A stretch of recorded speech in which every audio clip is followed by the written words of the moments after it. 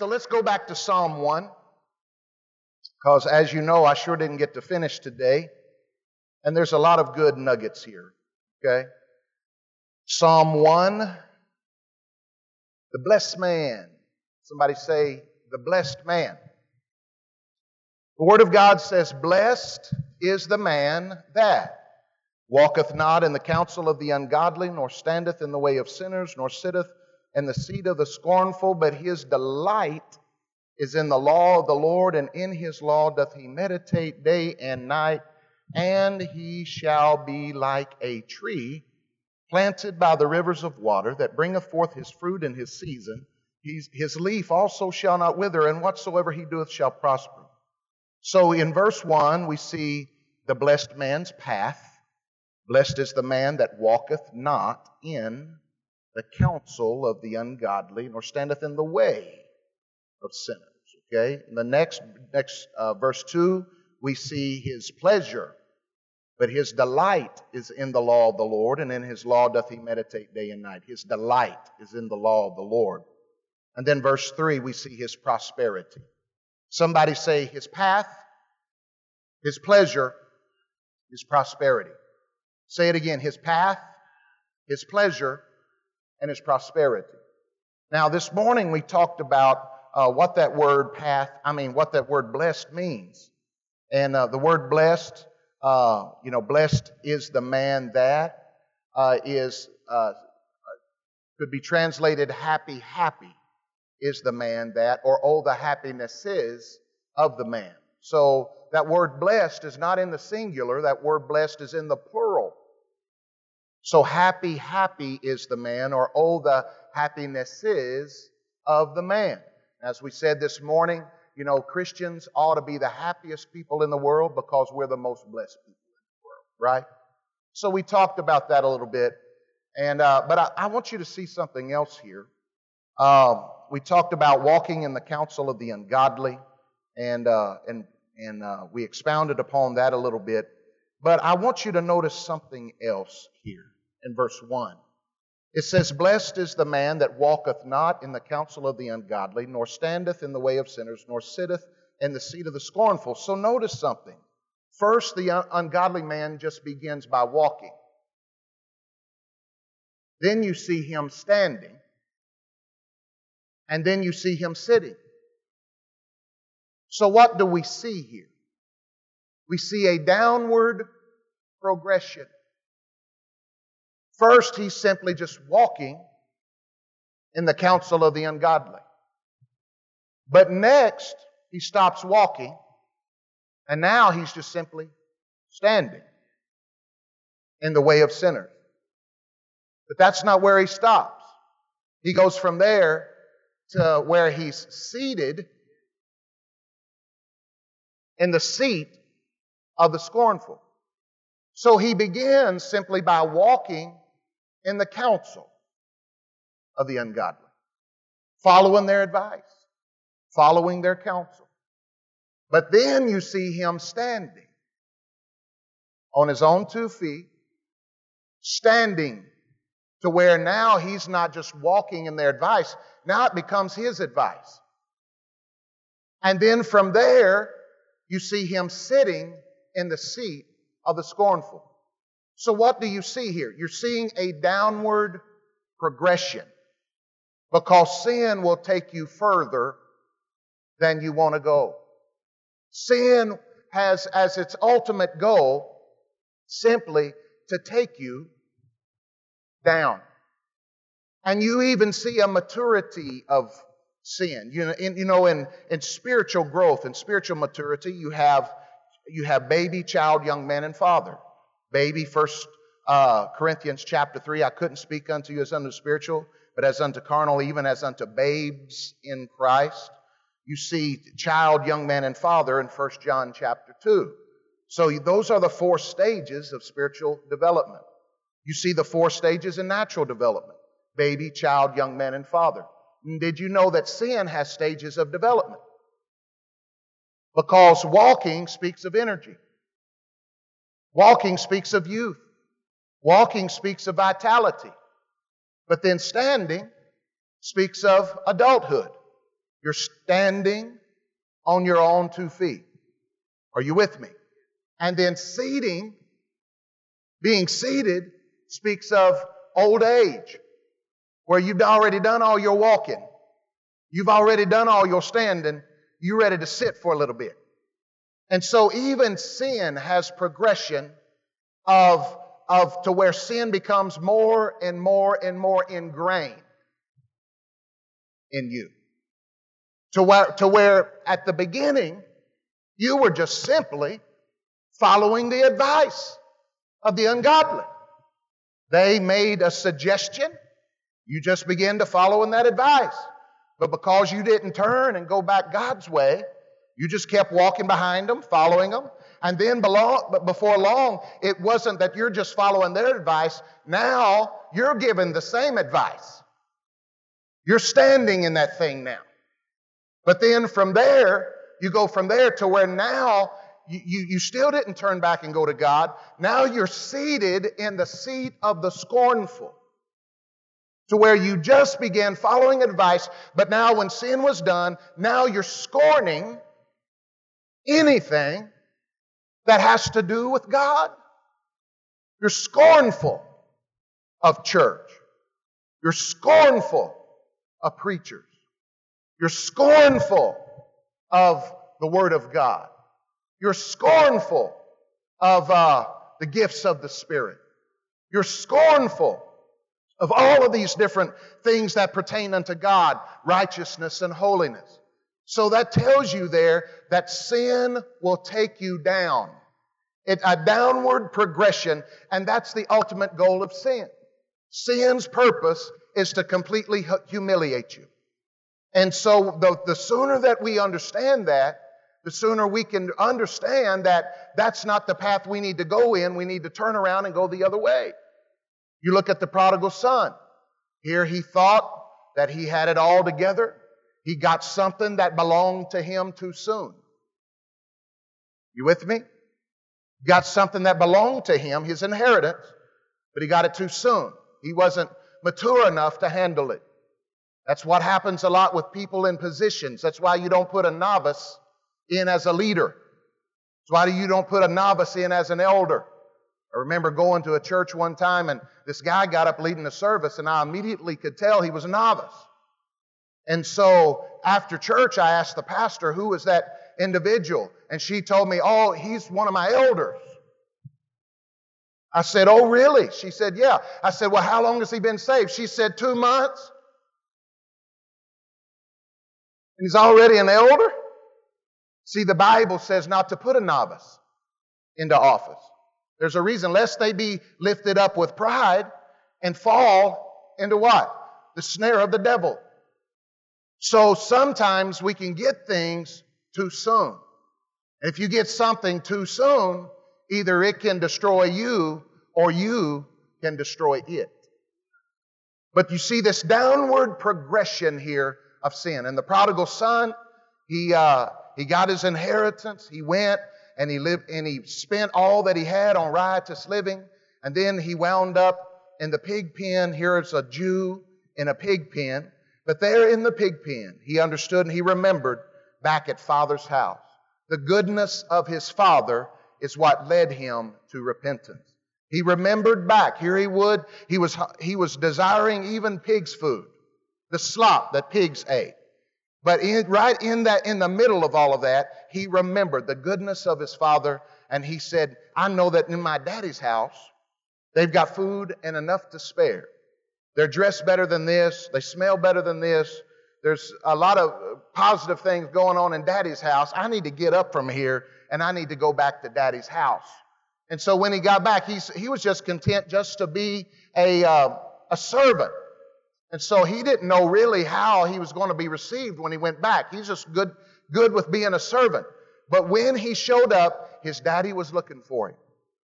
And the Bible says that his daddy ran out to meet him. He kissed him on his cheek and put a new robe on him and put a ring on his finger, killed the fatted calf. They had a great party and a great celebration. So before we move forward, I just want to close out on this point. That when you follow the path of the wicked. It just leads you down. But God has a better plan for you, a plan to prosper you and not to harm you. He's got a robe to put on your back. He's got a ring to put on your finger. He's got a party to throw on your behalf. So the last thing you want to do is follow the path of the wicked. You need to turn around, realize that sin just wants to take you down. Sin wants to hurt you. Sin wants to destroy you. Sin wants to humiliate you. But you need to arise from your pig pen, arise from the slop, turn around, remember Daddy's house, and run back home. Can somebody say amen? Now, the path. The path. So now let's look at his pleasure. Somebody say his pleasure.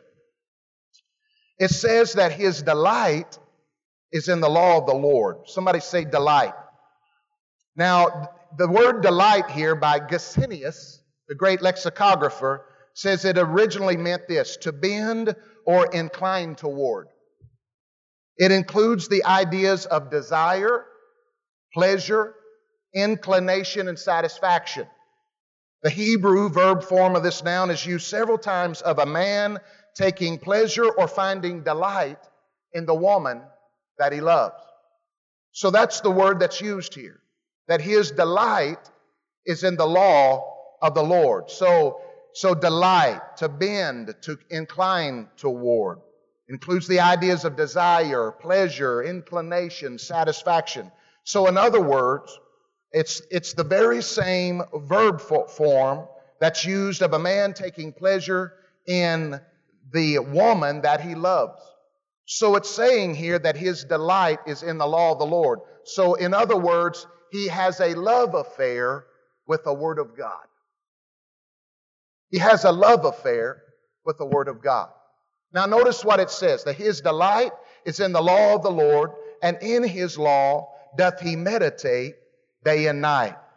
How many of you remember when you met your spouse? How many of you remember that? I remember my brother David saw Melissa a year before I did. He came home and he said, "Jimmy, I met your wife tonight." He said, "I know what you want. I know what you're looking for. You might as well go to Joplin, pack her up, and bring her home because I met your wife." Well, that carried a lot of weight with me because David's a mentor in my life. So I began to talk to different people about her and to see what kind of girl she was, if she was a good girl or not, somebody I wanted to pursue. And everybody said she was a tremendous girl. Well, and then she was always in the Pentecostal Messenger magazine. So I was constantly looking in the magazine to see what she was doing. In other words, I was stalking her. But I met her a year later. And when I met her, I was so shook up I couldn't even talk to her. You know, and that's something for me because I like to talk. I couldn't even say a word to her. And so in January of that same year, the Holy Ghost told her to go to her dorm room and begin to pray for her husband. Not for a husband, but pray for her husband. So she began to do that. Well, when she saw me for the first time, the Holy Ghost said, "That's the guy." So here we were. You know, the Holy Ghost told her that the first time she laid eyes on me, "That's your husband." And then David told me a year earlier, "That's your wife." And so here we were both so shook up, we couldn't even hardly speak with each other. She was a keyboard player, I was a bass player, and I said, "What key are you in?" She said D, and that was the extent of our conversation. But my deal is this: I wanted to be around her all the time. I wanted to talk to her. I wanted to spend time to her.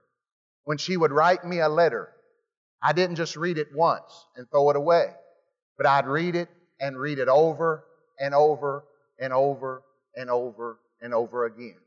How many of you were like that? Men, you better raise your hand if your wife's sitting next to you. But why? Because you love them. And so that's what it's saying here, that the blessed man, the man who's happy, is the man who has a love affair with God's Word. And he meditates in God's Word day and night. That means all the time he's constantly thinking about the Word. Just like you and I did with our spouse or your boyfriend or your girlfriend, whoever they are. You're constantly thinking about them. You're constantly wanting to spend time with them. You're meditating upon them. Okay? Meditation is likened unto rumination, where a cow would chew their cud and swallow it and bring it back. And they'd chew it some more and swallow it and bring it back. And they'd do that over and over and over and over again. And that's what you do when you meditate upon the Scripture. You're ruminating the Scripture. You're digesting the Scripture. How many of you have ever heard of that phrase, you are what you eat? Anybody ever heard of that? If that's true, then I am fast, cheap, and easy. But you are what you eat. And so when you meditate upon the Word of God, what happens is you're ruminating, you're mentally digesting the Word of God. And if you are what you eat, you see, then if you're eating the Word of God, it's becoming what? A part of you. Right? And so the blessed man, before we get into his characteristics, and that's why I'm trying to hurry through this, but before we even get into his characteristics, we got to understand, number one, he's characterized by what he does not do, but then he's characterized by what he does do. And what he does do is he has a love affair with the Word of God where he meditates upon the Word day and night. And when he does that, it leads us to what I want to emphasize here tonight. Now, let's look at verse 3. It says, and, conjunction, he shall what? He shall what? Be like a tree. How? Planted. So somebody say, the blessed man is happy, happy, because he's planted. Say it again. The blessed man is happy, happy, because, first of all, he's planted. Now, notice this. You know, I saw that word planted, and I just thought, well, it makes sense. He's planted. But then I looked it up in the Hebrew, and the Hebrew word means to transplant. So think about that. So the blessed man, who doesn't walk in the counsel of the ungodly, he doesn't stand in the way of sinners, he doesn't sit in the seat of the scornful, but he does have a love affair with the Word of God, and he meditates upon the Word of God day and night. It says, number one, that and he shall be like a tree that is transplanted. Because you can look it up in the Strong's Dictionary if you want to. Look it up however you want to, but in the Hebrew, the word actually means to transplant. Now, what happens when you transplant something? You take it from one environment, and you do what? Is everybody awake tonight? You take it from one environment, and you do what? You plant it in another environment. And so I want you to look with me in Ephesians chapter 2. Ephesians chapter 2, verse 1. Somebody say, the blessed man's happy, happy, because he's planted. Look at chapter 2 of Ephesians, verse 1. It says, and you hath he quickened, who were what? Dead in trespasses and sins, wherein in time past you walked according to the course of this world, according to the prince of the power of the air, the spirit that now worketh in the children of disobedience, among whom also we all had our conversation in times past in the lust of our flesh, fulfilling the desires of the flesh and of the mind, and were by nature the children of wrath, even as others, but God, who is rich in mercy, for his great love wherewith he loved us, even when we were dead in sins, hath quickened us together with Christ. By grace you are saved, and hath raised us up together, and made us sit together in heavenly places in Christ Jesus, that in the ages to come he might show the exceeding riches of his grace in his kindness toward us through Christ Jesus. For by grace are you saved through faith, and that not of yourselves, it's the gift of God, not of works, lest any man should boast. For we are his workmanship, created in Christ Jesus, unto good works, which God hath before ordained that we should walk in them. So notice here, Before we were saved, we were in Adam. Before we were saved, we were dead in trespasses and sins. But God, somebody say, but God, who is rich in mercy, rich in infinite grace and mercy, dug us up out of Adam, and He transplanted us. I wish I had somebody to help me right now. You were dead in trespasses and sins, and you hath He quickened. You see, a tree cannot transplant itself. You don't see a tree out there with a shovel transplanting itself to another environment. It takes an external force. It takes an external factor. It takes someone outside of the tree to go to the tree and dig it up out of its environment and pick it up and plant it in another environment. And that's what you see. And you hath He quickened, who were dead in trespasses and sins. So God reached down and He dug you up out of Adam, and He transplanted you into Christ Jesus. He dug you up out of the kingdom of darkness, and He transplanted you into the kingdom of light.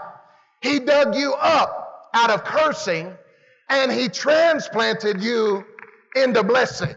He dug you up out of slavery, and He transplanted you into sonship.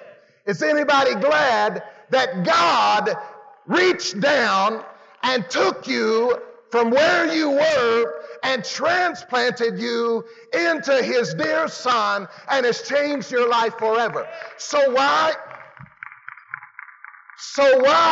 is the blessed man, why is this man so happy? Why is he happy? Why is he experiencing the happinesses? All of these happinesses, all of these abundance of blessings. Because one day God reached down and did for him what he could not do for himself. God reached down and dug him up out of the mess that he was in, out of the shackles that he was in, out of the shambles that he was in, dug him up, picked him up, carried him over into the kingdom of light, the kingdom of His dear Son, and dug a place and planted him so his roots could be deep in Christ Jesus. And that's why the man's happy. Because number one, he's planted. Somebody say, you got to get planted. You see all of these different people being blown about by every wind of doctrine. But God wants you to get planted somewhere. They get blown about by every wind of doctrine, like tumbleweed in Amarillo. You can be driving on the highway and you see tumbleweed just rolling out there. Why? Because tumbleweed's not planted anywhere. Tumbleweed doesn't have its roots anywhere. So that's why with every puff of wind, the tumbleweed is rolling. Rolling from here, and rolling from here, and rolling from here to here. And then another puff of wind, and it's rolling from here to over here. Then another puff of wind. Now it's rolling from here to over here. And before long, it's just sporadic. It's nomadic. It's going from here to here to here to here to here. Why? Because it hasn't ever been planted anywhere to where its roots can get deep. So when the next wind of doctrine that blows by, or the next wind of adversity that blows by, does not shake them, does not move them from place to place, because they're rooted. They're rooted. And so you got to get somewhere. You got to get rooted. You got to get planted. You can't let just any wind of adversity move you out of your church. You can't just let any wind of adversity move you out of your marriage. You can't just let any wind of adversity move you out of your job. Sometime in life, you're just going to have to get planted somewhere, so that way when the winds do come, because Matthew 7 says they will, they're not going to be moved about by everything that happens in your life, because you're rooted and you're grounded and where you need to be. So, somebody say, we see he's planted. So what else do we see? Let's go back to verse 3. And he shall be like a tree planted or transplanted. Where? By the rivers of water. So now we see he's happy because he's positioned. Somebody say he's positioned. So first, what do we see? He's planted. But notice here that God just didn't plant him out in the middle of a desert somewhere. God didn't plant him in a barren place. God didn't plant him in a dry place. But it says that God transplanted him by the rivers. Come on, somebody. The rivers, plural, of water. Not by a river of water, but by the rivers, plural, of water. So they weren't just wildly growing, but they were intentionally positioned somewhere by the rivers of water. Now, where was he positioned? By what? Rivers of what? The rivers of water. In the Bible, water is symbolic of kingdom blessing. Isaiah 35:6, Isaiah 41:18, Isaiah 41:20, Isaiah 44:3, and Jeremiah 31:9. So in the Bible, water is symbolic of kingdom blessing. And notice where this man has been transplanted. He has been transplanted by the rivers of living water. In the original Hebrew, it says this, by the streams or divisions of waters. So God just didn't take this man who decides that he's not going to walk in the counsel of the ungodly. He's not going to stand in the way of sinners. He's not going to sit in the seat of the scornful. But he's going to have a love affair with God's word so much that that's all he's thinking about day and night. He's partaking of it. He's meditating upon it. He's not just reading it, he's meditating upon it. And so it says the result of that is, number one, that he's transplanted out of a bad situation into a good situation. He's transplanted, and notice here that God doesn't transplant him into a dry place. God doesn't transplant him into a barren place, but God transplants him by the streams or divisions of water, and water is symbolic of kingdom blessing in the Word of God. So what are you saying? I want you to know that God has transplanted him by the multiple streams of kingdom blessing. God just didn't plant him in a dry place, in a barren place, but he transplanted him into a place that is met by the streams, the multiple streams of kingdom blessing. He's transplanted by the stream of spiritual blessing. He's transplanted by the stream of physical blessing. He's transplanted by the stream of financial blessing. He's transplanted by the stream of relational blessing. He's transplanted by the stream of emotional blessing. And I want to know if there's anybody in this house that's glad that God has positioned you by the streams of kingdom blessing. God's a good God. Somebody say God's a good God. Look at somebody else, say God's a good God. Where he's transplanted this guy, this blessed man, by the streams, the multiple streams. God has many ways of blessing. Many ways. By the divisions of waters, by the streams of waters, by the rivers of water. So God put you in a place to where you can experience multiple streams of blessing in your life. So when you say no to the world and you say yes to God, and when you say yes to having a love affair with the Word of God, to where that's all you're thinking about, that's all you want in your life, understand what's happening is you're being transplanted from this place to a good place. A place that is surrounded by multiple divisions of kingdom blessing. Now, doesn't that make you want to read the Word?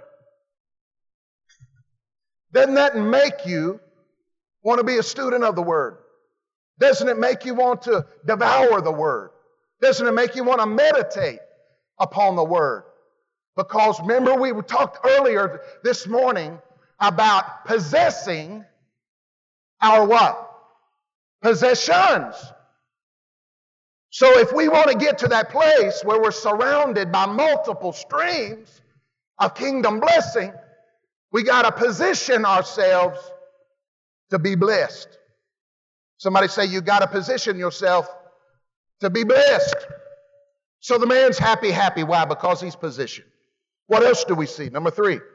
And he shall be like a tree planted by the rivers of water that does what? That bringeth forth his what? When? In his season. Notice that. It says that he bringeth forth his fruit in his season. What is the fruit of a Christian? What's the fruit of the Spirit? Okay, what is it? Okay, that's one of them. Joy, peace. What's the other fruit? Okay, Galatians 5:22. The fruit of the Spirit is love, joy, peace, long-suffering, gentleness, goodness, faith, meekness, temperance. So notice here, this man is happy because, number 1, he's productive. He brings forth his fruit. And to the Christian, when you look at the fruit of the Spirit, he's bringing forth love. He's bringing forth joy. He's bringing forth peace. He's bringing forth long-suffering. He's bringing forth gentleness.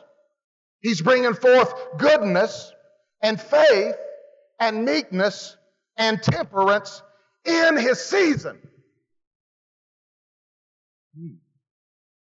So what does that mean in his season? What does that mean that he brings forth his fruit in his season? It's in the time that it should come. He brings forth his fruit in the time that it should come. Let me try this other side. He brings forth his fruit in the time that it should come. So when is that? He brings forth his fruit when it's needed. I said he brings forth his fruit when it's needed. So in other words, we see he's productive because he brings forth love when it's needed. He brings forth joy when it's needed. He brings forth peace when it's needed. So you think about joy. How in the world could Paul write the book of Philippians, a book that the key word is joy? The second key word to the book of Philippians is mind. So what you do with your mind will determine whether you're walking in joy. Now, you have to understand, okay, he wrote a book on joy and he talked about the mind. But until you understand, he was in prison when he wrote it. So we got a guy in prison writing a book about how to have joy. And the importance of your mind and what you're doing with your mind and what you're dwelling on, what you're thinking about, what you're dwelling on, and how you're processing everything, and the connection to that to joy. So you have a guy in prison on death row writing a book about joy. How could anybody in prison on death row write a book about joy? Because he's a blessed man. He's productive. He's a blessed man. He's productive. He's a man of the word. And the fruit of joy comes when he needed it. My God. When you need peace in your life, when you're a person of the word, all hell may be breaking loose in your life. The devil may be coming against you in every facet that you can even imagine. You may be facing every trial that you can even imagine, every heartache, every pain, every suffering that you can imagine. But you can still have peace in the midst of that. You can still have joy in the midst of that when you are a person of the Word of God, because what happens is you become productive and God brings forth the fruit that you need when you need it. My goodness. Somebody say, that's enough to make you happy. Amen? Somebody say he's productive. Somebody say he's productive. And what else does it say? That he's perpetual. Notice what it says. He shall be like a tree planted by the rivers of water, bringeth forth his fruit in his season. His leaf also shall not wither. His leaf also shall not wither. So it says that he's perpetual. So he's planted, he's positioned, he's productive, and he's perpetual.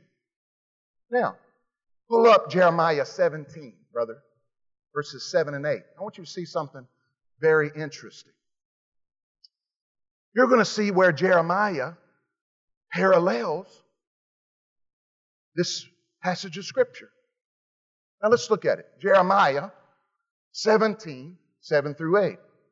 It says, blessed is the man that trusteth in the Lord, and whose hope the Lord is. For he shall be what? Shall be what? As a tree what? Where? Does that look familiar? Does that look familiar?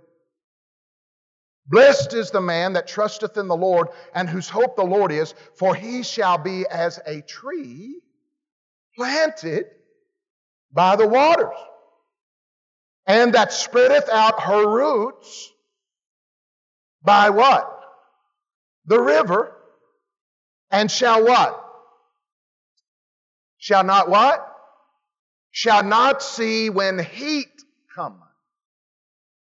How many of you been feeling the heat? I said, how many of you been feeling the heat? Shall not see when heat cometh, but her leaf shall be what? Green. And shall not be careful or anxious in the year of drought, neither shall cease from yielding what? Fruit. So do you see the parallel here of Jeremiah 17 with Psalm 1? So notice here, his leaf shall not wither due to heat exposure. It just says in Psalm 1:3 that he shall be like a tree planted by the rivers of water that bringeth forth his fruit in his season, his leaf also shall not wither. But when you see the parallel of that in Jeremiah 17, 7 through 8, the reason why the leaf withers is because of heat exposure. So what it's saying is this, that he's perpetual, that he won't wither when he faces the heat of adversity. So is there anybody in here going through something? You're going through some adversity. You're going through some trouble. You're going through some pain. You're going through some hard times. You're going through some attacks. Well, I've got good gospel news for you tonight, that no matter what you're going through, your leaf shall not wither. It's going to remain green. Well, Brother Jimmy, I'm going through financial trouble. Well, I've come to tell you, your leaf shall not wither. Well, Brother Jimmy, I'm going through relational trouble. I've come to tell you your leaf shall not wither. Brother Jimmy, I'm going through some spiritual battles in my life. I've come to let you know that your leaf shall not wither. It does not matter the heat that you're under right now. It does not matter the heat of adversity that you are facing right now. I've come to share good gospel news with you to tell you no matter what you are going through, your leaf shall not wither. It shall not. Because you're a blessed man. You're blessed. No wonder he's happy. With happiness based on happenings. Exactly. Your happiness, if your happiness is based upon happenings, then when you talk about you being planted, you ought to be happy. You talk about you being positioned, you ought to be happy about it. You talk about you being productive, you ought to be happy about it. You talk about being perpetual, you ought to be happy about it. And the last thing we see is that he's not only planted, he's not only positioned, he's not only productive, he's not only perpetual, but he's prosperous. Now notice what it says, and we'll close. And he shall be like a tree planted by the rivers of water, that bringeth forth his fruit in his season. His leaf also shall not wither, and whatsoever he doeth shall prosper. Whatsoever he doeth shall prosper. Whatsoever he doeth shall prosper. Immediately I'm reminded of Joseph. It didn't matter what his circumstances were. He prospered. It didn't matter. He prospered in the pit. Well, how did he prosper in the pit? Because he didn't let the pit get him. He didn't let the pit get him. He rose out of that pit because God had given him a dream. Some people fall in a pit and they just lay there and die. But he prospered in the pit because he didn't stay there. There was something in him that caused him to arise out of that pit. It's just like that old man had that old mule. Old mule, farm mule, friend of the family. Mule had been around for years and years and years. Daddy had the mule. Daddy passed, the mule's still around. Uncle worked with a mule. Uncle passed, the mule's still around. Well, now the son's got the mule. Now the mule's old. The mule can't do everything that it used to do. Now the mule's just barely getting around. And so he said, I really need to put that old mule down. He said, but I don't want to shoot the mule. So what I'm going to do is just dig a big old hole. And I'm just going to put the mule in there and just cover it up with dirt. That sounds worse than shooting. But he did that. So he dug this huge hole, put the mule down there, and then he took a shovel of dirt, and then he threw it down there. And it hit the mule, and the mule did this. He got another shovel of dirt, threw it down there on the mule, and the mule did this. He got another shovel of dirt, and he threw it down there, and the mule did this. Got another. Before long, he put so much dirt in that hole that the mule just stepped out of the hole and started walking off because the mule decided he wasn't going to be buried in the pit, but he was going to get up and walk up out of that thing. And that's what you and I need to do.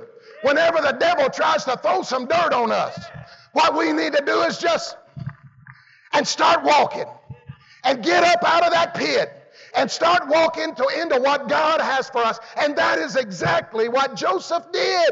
He didn't die in the pit. He got up and walked up out of that pit. So he prospered there. He prospered at Potiphar's house. You know Potiphar's wife was fine, y'all. Y'all do know that. She wasn't ugly now. And I said, yes, she was fine, I'm sure. But here he said, baby, you can have my coat, but you can't have my character. Prospered. Potiphar's house. And then he went to prison.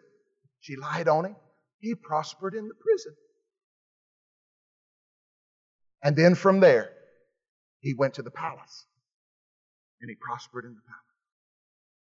There's something about a winner that it doesn't matter if they're in the pit, in Potiphar's house, the prison, or the palace. They're going to succeed no matter where they are.